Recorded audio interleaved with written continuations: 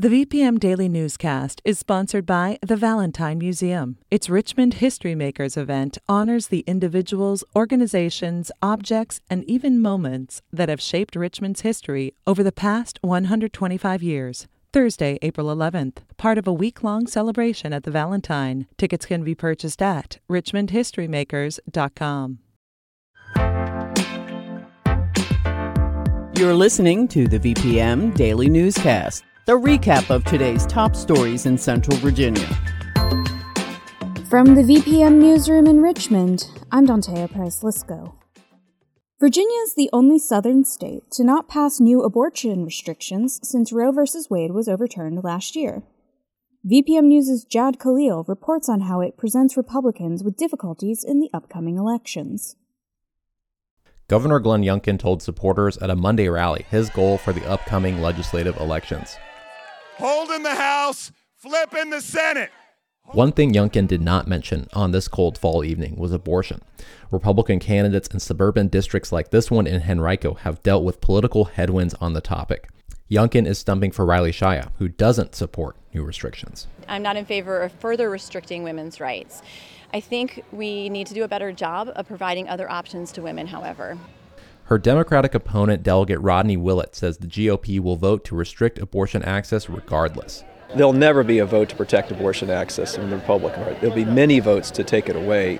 Shia wouldn't say how she'd vote if new restrictions came up. Youngkin and other Republicans are upfront about wanting to restrict abortion at 15 weeks, with select exceptions.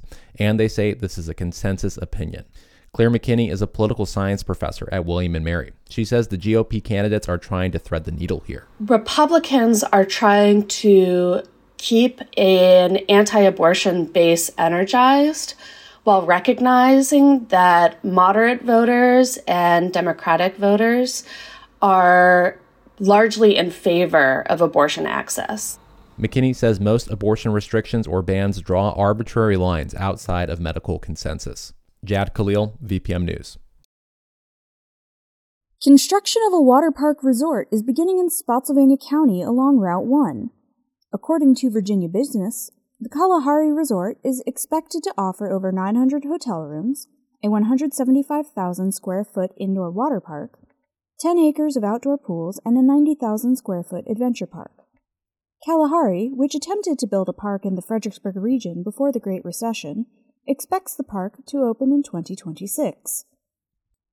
Attorney General Jason Miyares announced Tuesday that Virginia is joining 32 other states in a lawsuit against social media company Meta. As Ben Paviour reports, the states allege Meta's products hook teens and children and unlawfully harvests their data. The lawsuit says apps like Instagram are designed to be addictive, with features like infinite scroll, which keeps the content coming.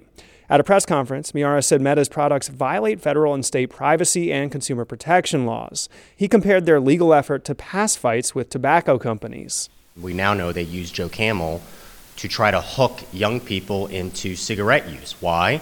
Because if I hook you when you're young, I have a client for at least the next 10 years. Miyares said Meta could make changes like verifying users' age, but so far hasn't done so. In a statement to the Associated Press, Meta said it shared the goal of keeping children safe. The company expressed disappointment that the group resorted to legal action rather than working collaboratively on solutions. Ben Paviour, VPM News. As a note, Meta subsidiary Facebook is a VPM donor. The Freedom of Information Act, or FOIA, is how Americans access government documents and information.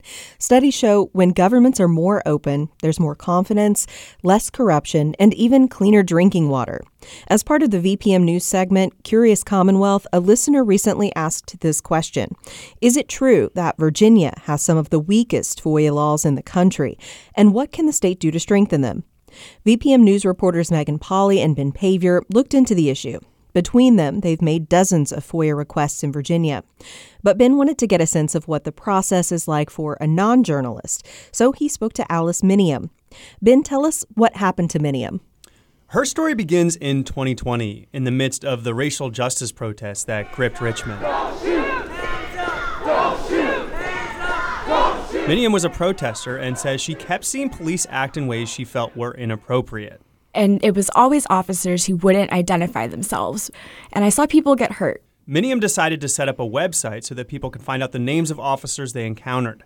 She called it Open Oversight VA. So there's a search engine. You can search by gender and race and unit and police department out of all these police departments. When she started filing FOIA requests last year to build out that site, Miniam asked all Virginia law enforcement agencies for a roster of their officers and their policy manuals. And most just handed that over. But the Richmond Police Department said it would cost her almost $8,000 for their manual.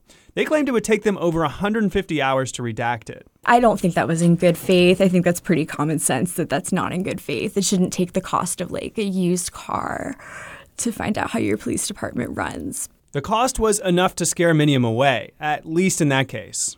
All right, let's step back for a moment. Megan Polly, you've spoken to some experts about how government transparency in Virginia stacks up against some other states. Is it true, like the listener suggests, that Virginia FOIA laws are weak? So, yes, some aspects of Virginia FOIA laws definitely do make for less government transparency compared to other states. For one, Virginia is among about a third of states in which agencies can charge for the time it takes them to search for the records and redact them, which some agencies interpret as a requirement to charge. And other states don't charge for the time? Some don't, especially if an agency finds it's in the public's interest to release the records. Other states just charge for copy fees. And when Virginia agencies don't comply with records requests or send unreasonable cost estimates, the only recourse is to sue. Virginia also has some exemptions that experts say stand out as particularly bad. Gunita Singh, an attorney at the Reporters Committee for Freedom of the Press, says perhaps the most notorious is the working papers and correspondence exemption, which applies to officials like the governor and city mayors.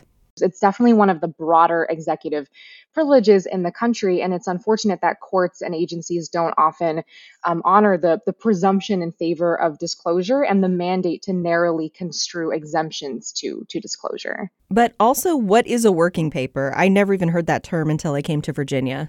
Well, that's part of the problem, actually. The definition is really vague. It just says records for the public official's, quote, personal or deliberative use. So in what ways does Virginia do a good job?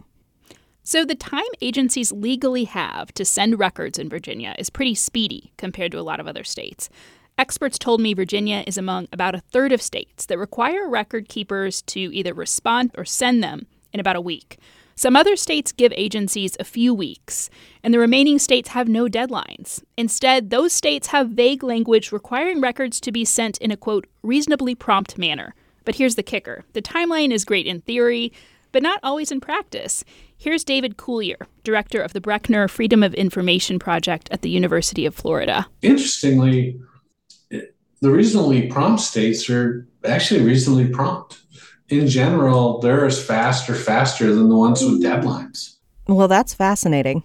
Yeah, and Coulier analyzed thousands of public records requests submitted to state agencies across the country and found that in Virginia, less than a quarter of the time people asked for something, they got it.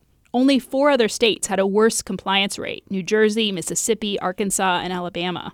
Coulier says he thinks that's partly because Virginia can charge so much for records and has so many exemptions. But as we mentioned earlier, there's also just a lack of recourse for unfilled requests. So what can be done about the lack of compliance? So compliance can depend on how an individual agency interprets the law. It can also come down to personalities. Experts told me there's a tendency for agencies in Virginia to presume records are private to begin with. Given this landscape, some suggest calling the FOIA officer to establish a rapport before filing a request. There's this general notion that you'll get further with honey than vinegar. So are you saying, laws aside, you're more likely to get what you're asking for by just being nice?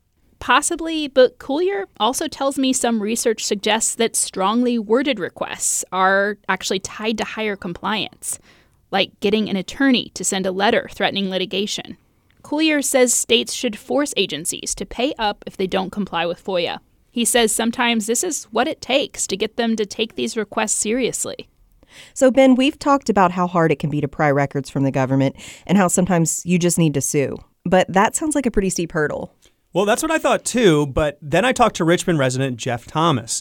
He was interested in learning more about this guy, Burt Ellis, who was this businessman that Governor Glenn Youngkin appointed to the University of Virginia Board of Visitors. Ellis had attacked diversity, equity, and inclusion programs at UVA. So Thomas filed a FOIA request to see Ellis's text messages. Thomas didn't get any response from UVA in the required time, so he petitioned the court. He's not a lawyer, but says the process is pretty simple.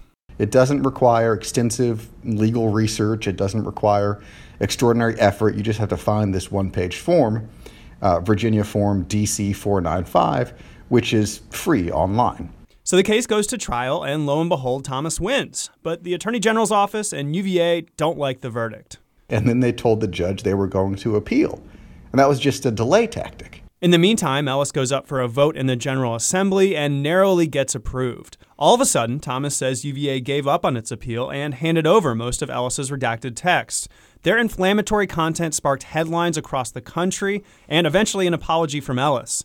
Thomas says it was worth the trouble. It's not chess, it's checkers when you file a FOIA lawsuit. I'm not a great public speaker. I certainly did not feel intimidated by going before a judge who just wanted to get the facts in front of her. One person to talk to if you're going down this road is Megan Ryan at the Virginia Coalition for Open Government. She's a great resource for anyone with a FOIA question. All right, I think you both have given us a lot to think about, so thank you for your help with this one. Thanks, Whitney. Thanks.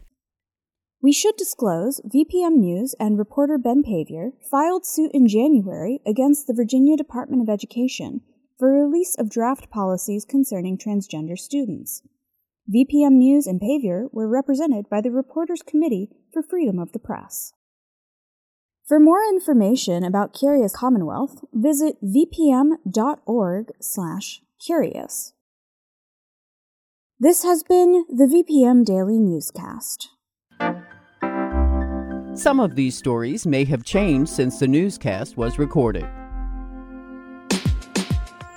You can stay connected to what matters by heading to vpm.org/news or follow us on Facebook, Twitter, and Instagram at MyVPM.